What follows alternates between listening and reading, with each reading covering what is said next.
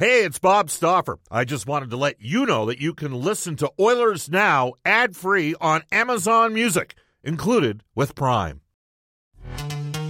This episode is brought to you by Pepsi Wild Cherry. Pepsi Wild Cherry is bursting with delicious cherry flavor and a sweet, crisp taste that gives you more to go wild for.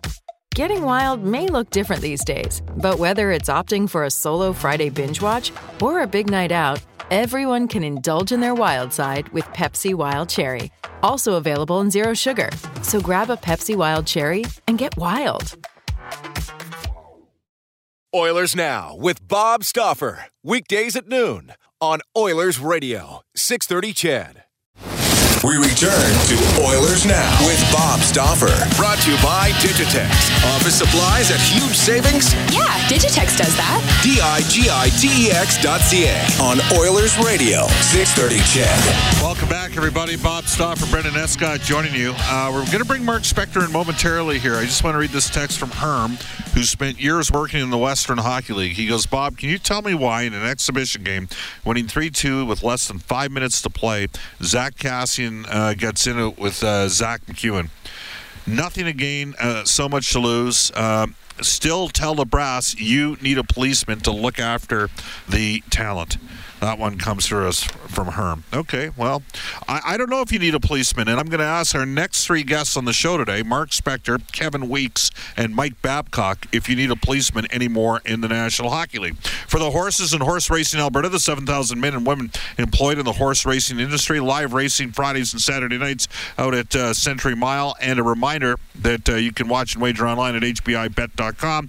Mark Spector joins us right now on the River Cree Resort and Casino hotline. Spec, how you doing? Oh, pretty well, Bobby. How are you? Good. Are you in the building or? I'm not in the building today. I'm taking the day off. All right. So, look, let's get to a couple different topics. We are going to talk about Puljujarvi. We're going to follow up on the piece that you wrote in a second. But first, you were in the building last night. You saw what happened to Zach Kassian at the end of the game. Those things do happen once in a while. McEwen was running around a bit. Canucks might say Kassian was running around a little bit too. What was your thought on, do you agree or disagree with Herm, who is a former minor pro goaltender that worked about 2 decades in the WHL? Why would you take that fight in that situation, and do the Oilers need to employ a fourth-line enforcer? Your thoughts, Mark? Well, first of all, no. There's no room left in the game to waste a position on a fourth-line enforcer. In Dave Tippett's perfect world, Zach Kassian is a third-line winger who actually helps your team play hockey, right? So let's be straight on that. You're way better off when you have a big, tough team full of guys that can play. And then you've always, if ever, and it's a waning moment, Bob, but when the time comes that someone needs to get, that a fight needs to happen, you've got a few guys on your team. One of them is going to be on the ice. Darnell Nurse is a great example of that. He's a really, really good player, and he's tough as hell. So, no, a fourth-line policeman enforcer, that position has been gone for almost 10 years, Bob. There's no need to have that player anymore.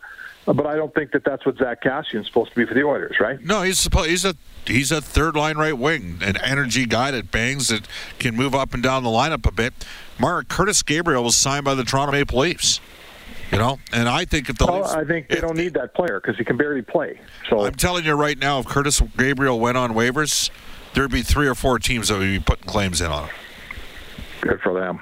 Okay. And when the playoffs come, he's watching from the press box, I guarantee you. Maybe he helps ease the amount of abuse your team takes during the course. I mean, there aren't a lot of guys like that's a guy that's willing, that can play a little. He can play a little, right? I know what you're saying. The days of the monolithic Steve McIntyre types are over, right? We're not going to... we believe that to be the case. Mark, when you saw that... Wait, I got one thing to say. Why do the Leafs lose in the playoffs? Because they're too easy to play against and they're too soft. Yeah. So getting one tough guy who skates around 7 minutes a game all year and doesn't play when it counts is an absolute waste of time and effort. They need to get 4 different guys that can play, that are bigger and tougher and harder to play against, and that can also play the game. Toronto's the center of the hockey universe. If they haven't figured that out by now, Bob, Dubas is supposed to be the smartest man since Copernicus, and Sheldon Keefe's the best coach since Toe Blake. And you're telling me they can't figure out they need team toughness, and they're bringing in Curtis Gabriel? How on earth, right? how on earth will Curtis Gabriel help that team win when it counts? Because he'll be in the press box, Bob. Mark, it's interesting, right, with the Leafs. I mean, woulda, coulda, shoulda, right? If Nazem Kadri doesn't take himself out of 2 series, they might have won one of those ones against Boston. I don't know. I'm still trying to figure out how the hell they lost to Montreal last year. Well, figure it out. Yep. Montreal was a harder, tougher team and won all the battles, and it wasn't the skill game they hoped it was. The Oilers, to a lesser extent, found the same thing, but the Oilers aren't the Leafs. The Oilers are... And the Oilers, in fairness, you could see the progress. Even though Edmonton lost in 4 straight to Winnipeg, 3 games went to overtime.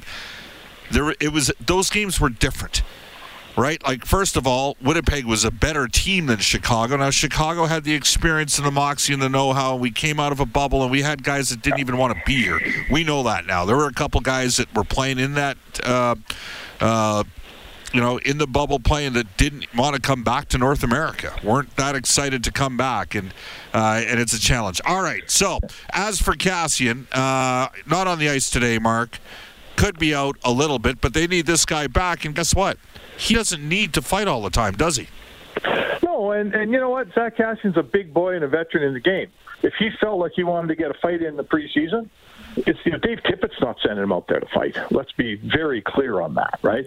The coach isn't sending Zach Kassian over the boards to fight. Zach Kassian decided he wanted to have a fight, and if he didn't want to have a fight, he wouldn't have been fighting. So, the outcome, no one likes the outcome, especially Zach Kassian. I get it. But it's not like someone, Ken Holland's on the radio sending a message down to the bench for someone to go out and have a fight. That's not how it works. Was it Don Perry whispering in Mulvey's? Was it Don Perry and Paul Mulvey? Wasn't that the one where Paul Mulvey refused to fight back in the 80s for the LA Kings? Why? Because Don Perry Don Perry was his coach and said, you got to go fight. And he's like, I'm not fighting. Yeah. And it was a big deal at the time. So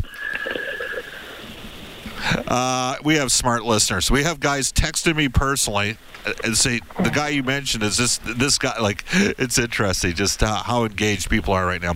All right, Mark, speaking of engagement level, I put a tweet out today, and it's funny, the response, and I know John Shannon made a comment the other day, nobody could have predicted that we would have seen this. Nobody was 100% sure we would have seen what we're seeing out of Puljujarvi. I agree with that sentiment. I'm not going to be a hypocrite. I didn't think the resolution, I was concerned there wouldn't be a Made in Edmonton resolution to the situation involving Jesse Puljujarvi. I threw a name out, Henrik Borgstrom, a distressed prospect for the asset for the Florida Panthers organization for Puljujarvi. I thought that Borgstrom could be a third-line center. Mark, we didn't know what the Oilers had with Jesse Puljujarvi last January. You and me were fighting about it 5 games into the season. I'm like, they should move this guy up, and you're like, they just need to be a little bit more patient. By the end of the year, I think you can see he's a complimentary player by the end of the year, last year. Right now, he's looking like an impact player, Mark. He's looking like more than a complimentary player. He's had a hell of a preseason. Could anybody, Mark, have foreseen what's going on with the progression with Jesse Puljujarvi right now? I wouldn't say that no one could ever see it, but I think we all, there's so many different levels, Bob. Here's a few things I've learned over my years. You can't always trust a coach. And I'm not taking shots at Todd McLellan, but Todd McLellan had Jesse Puljujarvi during the time when he was not ready to play in the league. The GM brought him over here. He shouldn't have. They put him in the league. They shouldn't have. Todd McLellan was the coach who was charged with running this player out all the time, a player who wasn't ready to play. And the coach coach is trying to win today or he gets fired. So Todd McLellan ran out of patience for Jesse Puljujarvi because Jesse Puljujarvi wasn't ready to play. Truth be told, many of his teammates ran out of patience for him too, because this isn't where you learn how to play NHL hockey. So the Oilers failed this guy. I would say to you, he should have, him coming over here and not speaking any English, either he's got to learn English or the Oilers have to leave him at home, one of the two. But I don't think a 19-year-old or 18-year-old could come here and not speak the language and succeed. That was borne out.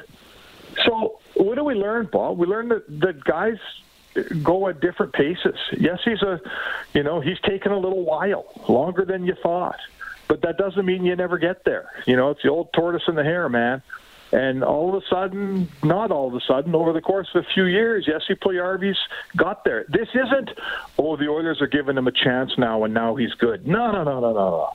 That's not what's going on, right? This is, the Oilers are giving him a chance, and now Jesse Puljujarvi is ready as a player and as a man to take advantage of that chance. Yeah, well, he's earned it. I mean, let's face it. He's earned it, and he's. But they gave him that chance before to play in the NHL, and he wasn't ready. Right? He couldn't earn it because he wasn't ready. So, look, I was listening to Jack, and he said something smart, which is rare. I'm only kidding. But what he said was, and he's so right, Jesse Puljujarvi is the rare player who got a second chance in the same organization. Most guys like him have to go to the next organization to get the chance. Yes, he got. But because there was a complete regime change here, he got a second chance with a new GM and with a new head coach. And how many times did Ken Holland say to us, Bob, look, this guy, he just got drafted 4th overall a few years ago. He's still 6'4". I'm not giving him away. And I don't know what the offers were. I suspect he never got a first-round pick offered for Jesse. No. And had he, we might be ruining the fact that he's doing this somewhere else right now. But you know what? Yes, he got a second chance here with 4 fresh eyes in Tippett and Holland, and they handled him properly, and now he's earned his spot. He's the best right winger on this team, Bob. He's not. Remember when he came and guys said, play him 30 games with McDavid and let's see what happens. And he'd play 10 games with McDavid, and it was a train wreck. Remember that? So now he earned that spot next to McDavid. It's the way he's Mark, playing it. Here's the difference between Edmonton in back-to-back years has come in second in their division. Yeah. Since December 31st of 2019, they've had the 6th best winning percentage in the NHL. The difference now is you have a completely different Jesse Puljujarvi to factor in from a year and a half ago, and Zach Hyman. And those guys are in your top 6, and it's the way they play. They take straight lines to the puck. They're relentless on the forecheck. They have dogged determination. They both backtrack. Hyman can penalty kill. That's a significant, and we're not even factoring in Foegele and the likelihood that Yamamoto offensively will bounce back from last year. They're a way deeper team up front just because Puljujarvi's a different player and because Hyman's a better team. They're a better team, and as such, they've got a better chance, right? They did improve their team. They did improve their team. I'd still like to see. I'm a little concerned that their depth guys that had to get. I think they have better depth guys, but I don't love the fact that their fourth line is, no matter of the 5 or 6 guys out there, I don't think it's a very punishing group. I don't think that there's many guys in that group. McLeod is not. He's the opposite of punishing. Devin Shore's a real good player, play for my team every day, but he's not a hard guy to play against. Maybe Colton Sevier a little bit, sure. The rest of the group down there, Bob, I don't see. Oh, that's fair. I'd like to see. Sorry? That's fair. I'd like to see a group that is bigger and harder to play against. I get it. Rome's not built in a day. But to me, that's something that this team still lacks. And, Mark, I wonder whether or not how many of those players are left anymore. And I'm serious about that. We're seeing bigger guys now. They're like European big men in basketball, right? Those guys are shooters. I mean, the days of... Yeah, Mikko Rantanen. Right. Yeah, but you know what I'm saying? What I'm saying here, Mark, is I don't know how many of those 6'2", 6'3" guys that run around and destroy guys with hits, I don't know how much of that's left in hockey anymore. Well, that's fair, right? Corey Perry was kind of that guy from Montreal last year, and he's got obviously incredible skill, but he's also big. And he's a 2003 NHL draft choice, so he's born in '85. So he's 36 years of age, right? So, right. Mark, you know what? I just as an aside, I'm just going to test you with a little bit of trivia here. Duncan Keith led the Chicago Blackhawks for 16 straight years in time on ice. That's a great stat. I never knew that. 16 straight years. That's a great stat. Can you name the local product who may have attended your golf tournament? Out of Spruce Grove, Alberta, that was the last man to lead the Chicago Blackhawks in time on ice before Duncan Keith. Oh, Troy Murray? No, it would be a defenseman. No, it's a defenseman. He's got to be a defenseman. I believe he's from Spruce Grove. He's 47 years of age now, and he has not played a professional hockey game since 2007, which is the last guy before Duncan Keith. Who is it? No, he did it in 03-04. Keith has led the Hawks since the time that Keith went to the Hawks up from the farm in 05-06. He led the Chicago Blackhawks in time on ice for 16 straight seasons. The last guy to lead the 03-04, is it like Keith Brown or somebody? Not that far back for Keith Brown. Not that far back. Keep going. Nathan Dempsey. Oh my goodness! I would have never I looked it up. I'm like, because I was looking up Ekman Larsson, who had led Vancouver in ice time 7 of the last 9 years, but not the last 2 seasons. And last year was Chychrun, and the year before it was Goligoski. Because in Vancouver, the plan is basically for Ekman Larsson to play about as many minutes as Quinn Hughes on the left side. And in Edmonton, Duncan Keith is going to be experiencing a different thing, Mark, at Edmonton than he's experienced ever in his NHL career. Because he's not going to be playing the most of the left shot D. Because Darnell Nurse is going to play more minutes than him. What did you think of Keith in particular last night in the pairing with Keith and Ceci? Yeah, his second game was twice as good as his first. Look, social media is great and everything, but making a bunch of proclamations of a guy after a guy plays his first preseason game halfway through the preseason is just foolishness. Give a guy some time, and I think we see that. His second outing last night, he had the puck in the stick more. It got off his stick quicker and more accurately. I'll tell you what, a defenseman's going to take some penalties. Both those penalties he took last night, I thought the player just fell to the ground. He engaged the player. The guy fell over, and Duncan Keith got a penalty. So stuff happens. I get it. I thought those were 2 pretty weak penalties.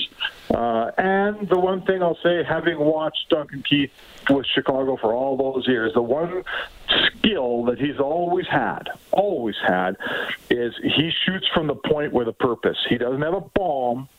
But I don't know if anyone keeps this stat, but not many guys get pucks as successfully tipped as Duncan Keith over his career. He's exceptionally good at putting the puck in the place where a forward can get a stick on it, and we saw that last night. Was it Derek Ryan tipped that in? Yeah. That to me was it reminded me of watching Patrick Sharp or Marian Hossa tip one in Chicago all those years. Yeah, no. He's a smart player. We'll see where it goes. Lots of criticism directed his way.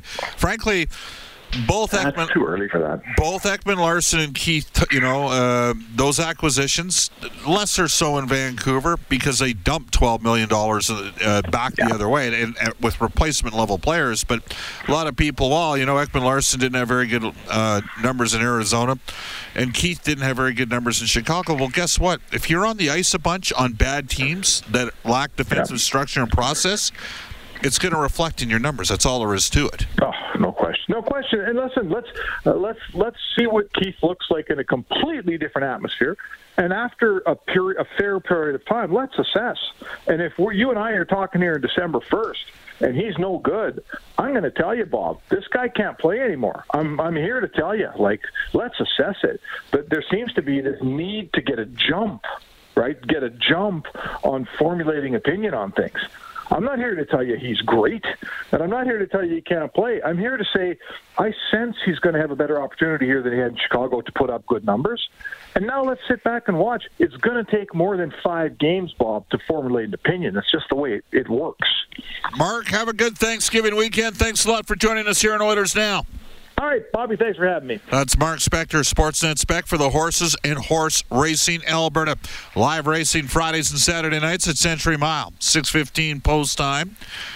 You can watch and wager online as well at hbibet.com. Reminder, guests on the show receive gift certificates to Ruth's Chris Steakhouse. Whether you're celebrating a special moment or simply savoring a night on the town, every meal is an occasion at Ruth's Chris Steakhouse. It's the greatest steak you've ever had. Coming up, and we've had to maneuver some gentlemen around. Kevin Weeks is now with ESPN, and they're doing a bunch of their interviews with some of the Eastern Conference coaches and managers today, but Kevin is going to join us for a quick hitter at about 1:05. Mike Babcock has graciously allowed us to move him to 1:35, but when we come back on Oilers Now, we'll get to the Oilers Now injury report for James H. Brown Injury Lawyers. This is Oilers Now. It is currently 12:52 at Edmonton. Hi, this is Mike Smith from your Edmonton Oilers, and you're listening to Oilers Now with Bob Stauffer on 630 CHED. Thanks, Mike. It's 12:54 at Edmonton. Bob Stauffer, Brendan Escott with you. We're going to hear from Brendan momentarily. The Oilers Now injury report is brought to you daily by James H. Brown Injury Lawyers. They are the heavy hitters of injury law. They're the best. When accidents happen, go see jameshbrown.com. Trent Brown, all-star safety for the Edmonton Football Club, now known as the Edmonton Elks, and won a Grey Cup back in 1993.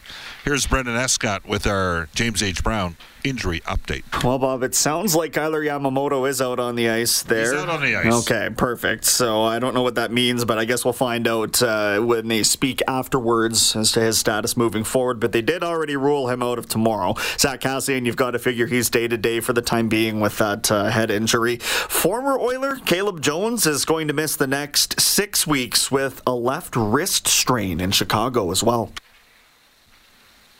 Tough break there. We got a bunch of texts. There we go. We should get to that right now on the Ashley Fine Floors text line. We got about 2 minutes to bang off some text right now. We're going to do so. Bob, the Edmonton Oilers should investigate re-signing Alex Chiasson before Vancouver does.